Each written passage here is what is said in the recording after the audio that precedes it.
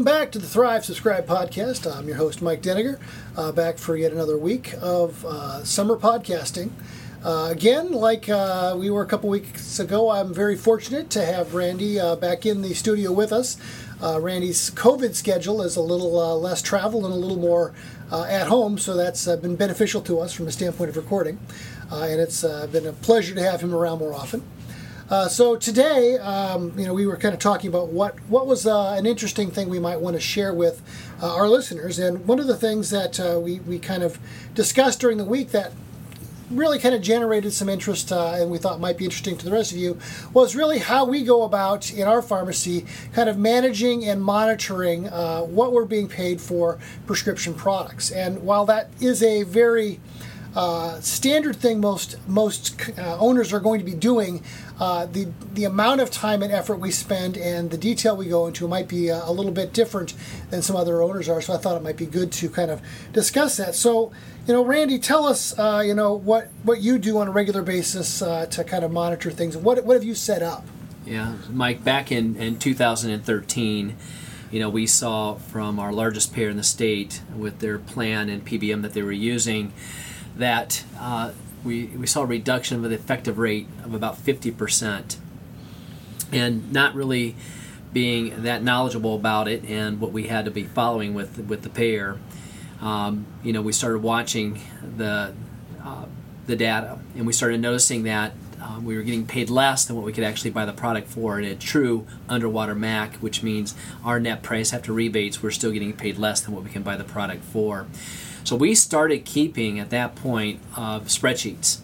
And those spreadsheets would have all the information such as bins and the price that we got paid, what we had purchased the product for, and then what was the difference. And we actually have utilized that and work that we've done with legislators and also the Government Oversight Committee that actually did a testimony against one of the PBMs.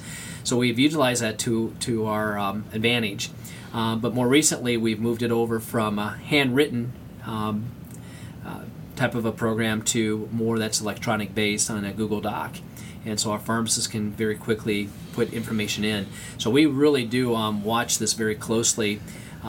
And then we add that to the DIR fees that we're experiencing as well, too, to know exactly what our bottom line is doing. And obviously, what we're looking to do is to identify areas where both we might need to do a better job in purchasing because, it's not always that we're being paid less than what we could get the drug at. It's just that we're paying too much for the drug. But more often than not anymore, even our best possible prices aren't as low as we're being reimbursed. So that's having good records and detailed records allows the owner to really dig in and see where the problems are, fix those that we can fix, and then look for other remediation, if you will, through legislation or working with the insurance commissioner and such like we've done in the past. One of the other things that we've done, though, Randy, is we've also looked at just the general trends. And you mentioned 2013, and that's really kind of a key date for us, at least. What I started doing when we started to notice things weren't going well is to just run a report on our pharmacy system. And that report was really, it's kind of a kludge. It's not designed specifically for what we're doing, but what I was trying to identify is what our average reimbursement per prescription was over time. And so I used a report, just canned report off of our pharmacy system that identified the number of prescriptions that we were filling and the total amount adjudicated for those prescriptions and our acquisition cost off of invoice in our case.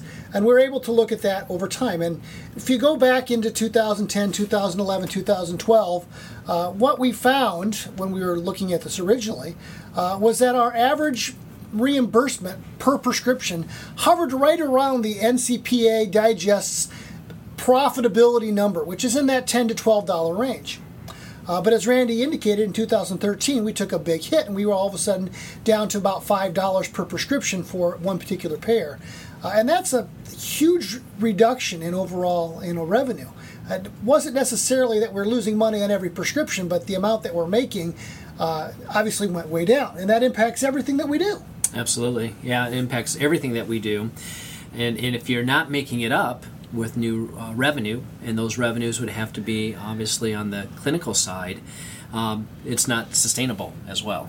Absolutely. And the long story short on that type of problem is that, not only did we make some complaints and move on, but you saw lots of states start to get into the act and start to pass legislation trying to create a more positive environment for pharmacy. And what has happened, and obviously we've got a Supreme Court case coming up in a couple of months that is really going to, hopefully confirm the state's ability to regulate insurance plans. But what has happened since then is the pharmacy benefit managers have actually changed their tactics. And what they've done is they've moved from MAC pricing, maximum allowable cost, to contracts that really work in generic effective rate and brand effective rate. So generic effective rate was a way to describe reimbursement that didn't pin prices to individual drugs. A generic effective rate, just in case you're not sure what that term means, is on average, the pharmacy benefit manager is going to pay the network some number, which is usually based upon average wholesale price, which of course is a fictitious number, minus a percent. So as long as they meet that on average, they're within their contract means, and we don't have the ability to complain. So that big change has really impacted how we can actually regulate the pharmacy benefit managers, and that's a direct response to some of the things that have happened since 2013. So where does that bring us today, Randy? Well, more recently, Mike, especially as it occurred during the pandemic, in mid-March, I started noticing with one of our largest payers in the state, again with their PBM, that we were seeing a reduction. And this was not just a small reduction, but again, pretty dramatic, which would be at least 50% reduction that we were seeing in our effective rate. So we started putting a lot of focus on our record keeping on that particular plan. It was for a commercial plan, and that particular bid. And as we kept track of that, what we found out is from the months of May to the current time, is when we started keeping the electronic record, we had just over 2,900 claims for that particular bin.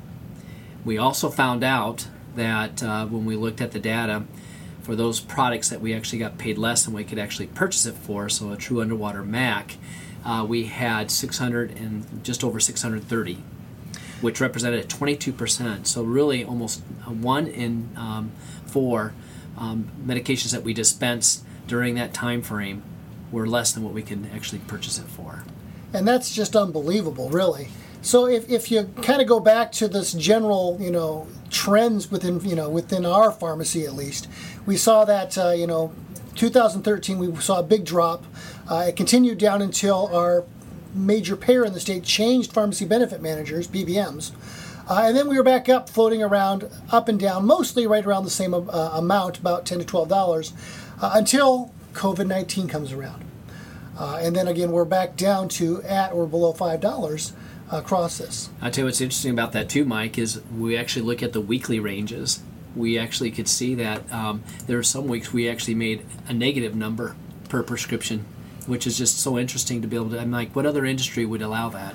It is amazing. The biggest trick, and just so our listeners understand, is when you start to look at these things, because we're talking about a generic effective rate, it is the shorter time period you look at, the harder it is to get a good aspect of what's going on. Because if we look at just individual weeks, we did have a week where we lost $7.50 per prescription. The next week we were back over $5 per prescription, and then we were down to $0. We were back up to $2.50 and then $1. So it really bounces around a lot. If you look at just the whole month as a whole, it's a little less variable. But again, the drop in reimbursement is very, very dramatic. And we look at it from all aspects. I mean, we look at it from a weekly basis, we look at a monthly basis, we look at the trend.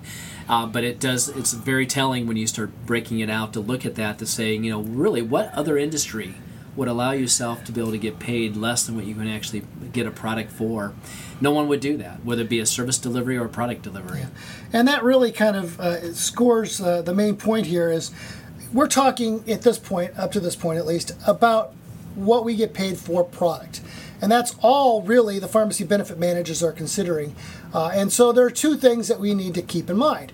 One, we can make money through other avenues, other revenue streams, and that's becoming much more important nowadays. And two, we need to really, we can't not worry about that product, because that really is what differentiates us as a profession and as a business from many other avenues. Right. And I would say, Mike, that it really emphasizes the need for us to transform the practice, and that's the whole purpose of what we're talking about with Thrive Pharmacy Transformations, is the importance that you have got to move your practice from a primary dispensing model to one that's focused on patient care. And once you make that transformation, it increases and improves the capacity for you to provide care. And what does that do for your practice? Well, we're getting this from firsthand accounts from pharmacists that have done this themselves. They have seen that they improve the efficiencies of the practice because now they're utilizing technology, they're utilizing the non-pharmacist personnel differently. They have a workflow that supports patient care. They've done medication synchronization that supports the appointment-based model, so now they can actually time when they're actually going to provide the clinical services for the patient. So the efficiencies improve tremendously, plus you are able to monitor and control your inventory much better because you got them on a MedSync program. The second thing that it does is it allows you to do a better job of managing your patients and making sure they're adherent to the therapy, because now you get them synced up. They're becoming more adherent, which is going to affect your DIR fee since a lot of the measures are focused on that. But you can also use that time in the point-based model to address the other measures that the equipped platform or other performance measures you might have to address. So it reduces your DIR fees because you're performing better. So that's going to have an effect on the bottom line. But the big thing that it does for you is frees up the pharmacist to provide clinical services so that you're ready to make new revenue with immunizations, point-of-care testing, whatever the case might be, what service you're providing to that patient, and allow you to participate in payer programs, which we are participating in several right now. So it's exciting for us to see that we're making revenue that is now starting to offset that loss that we saw on the product side, which really emphasizes the importance that this is the future of pharmacy, community pharmacy practice, and that is about managing the patient, not managing the drug. We still have to get paid a fair price for the drug, no doubt about it. We need to keep fighting for that because no one should be paid less than what they have to buy something for. But we need to start pushing on the medical side of the equation for reimbursement and saying we need to be paid as a provider, be recognized as a provider, because we're providing the same type of services that other providers such as physicians are providing. And that's an interesting thing that a lot of pharmacy owners don't think about. One of the things that we decided a few years ago is, we've got these revenue streams for clinical services that are coming in. They are obviously not as large as our primary revenue stream, which continues to be prescriptions, but we need to be able to track that. And so one of the things we did several years ago was actually add a department on our point of sale register for clinical services. So whenever we were paid for a clinical service, we could actually credit that in our register as that type of service. And Randy, how has that changed over time? What have we seen for that over the last several years in our particular practice? Well, it's interesting because really with clinical revenue, we do keep good records of that now, and it's pretty significant now to the bottom line. And before, we would always say that it was just kind of icing on the cake, but it really was on the product dispensing side that we still made our bread and butter. But that bread and butter is no longer there. And so really the monies that we have coming in that are more related to clinical revenue is what's really driving us to be sustainable. And I think in the future, this will be the way that we make our primary revenue, no doubt about it. And I think it's important that, for pharmacy owners that are out there looking to, obviously thinking about transformation and saying, but I'm not going to do it until I get paid. Well, you already are being paid some, but unless you start to track that and track how that's changing, you're really not going to understand where your pharmacy is headed. So if there was one pearl, I guess I would take from this, is to really start to identify and document what you are being paid for on a clinical standpoint. It may not be much if you're not doing things outside of a few MTMs here and there, but as you start to think about and grow things like immunizations, that's a clinical revenue service. You start adding some MTMs or enhanced MTMs or medical safety reviews with other companies. Those are clinical revenue. You start finding some companies that want you to do medication reviews for their patients or clients, or a assisted living or whatever it is. Again, clinical revenue. You're being paid by the hour for what you do.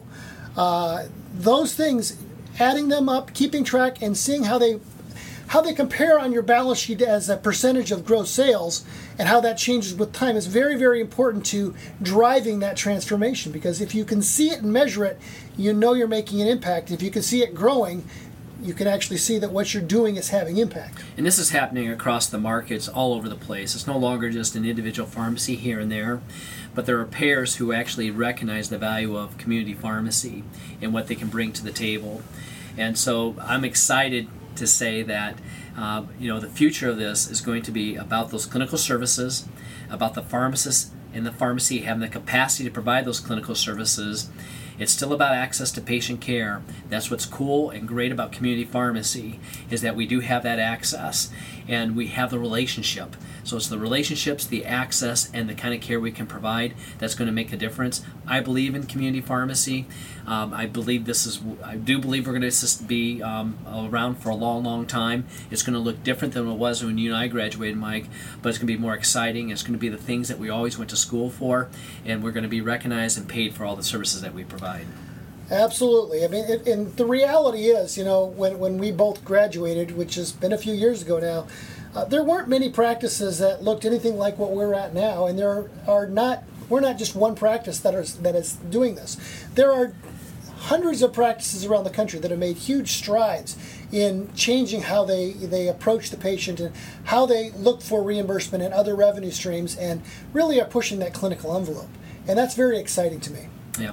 Absolutely. So this is the future. We want everybody to be part of that future. And if you have any questions about practice transformation, you can check out our website with Thrive Pharmacy Transformations. I would also encourage you to look at some other opportunities, such as Flip the Pharmacy that's going on with the Community Pharmacy Foundation and CPSN USA. But do something. Now's the time for you to start making changes within your pharmacy. We believe in it. We are disciples of this new movement, and we want you to be that as well too. The Thrive Subscribe podcast is brought to you by Thrive Pharmacy Transformations.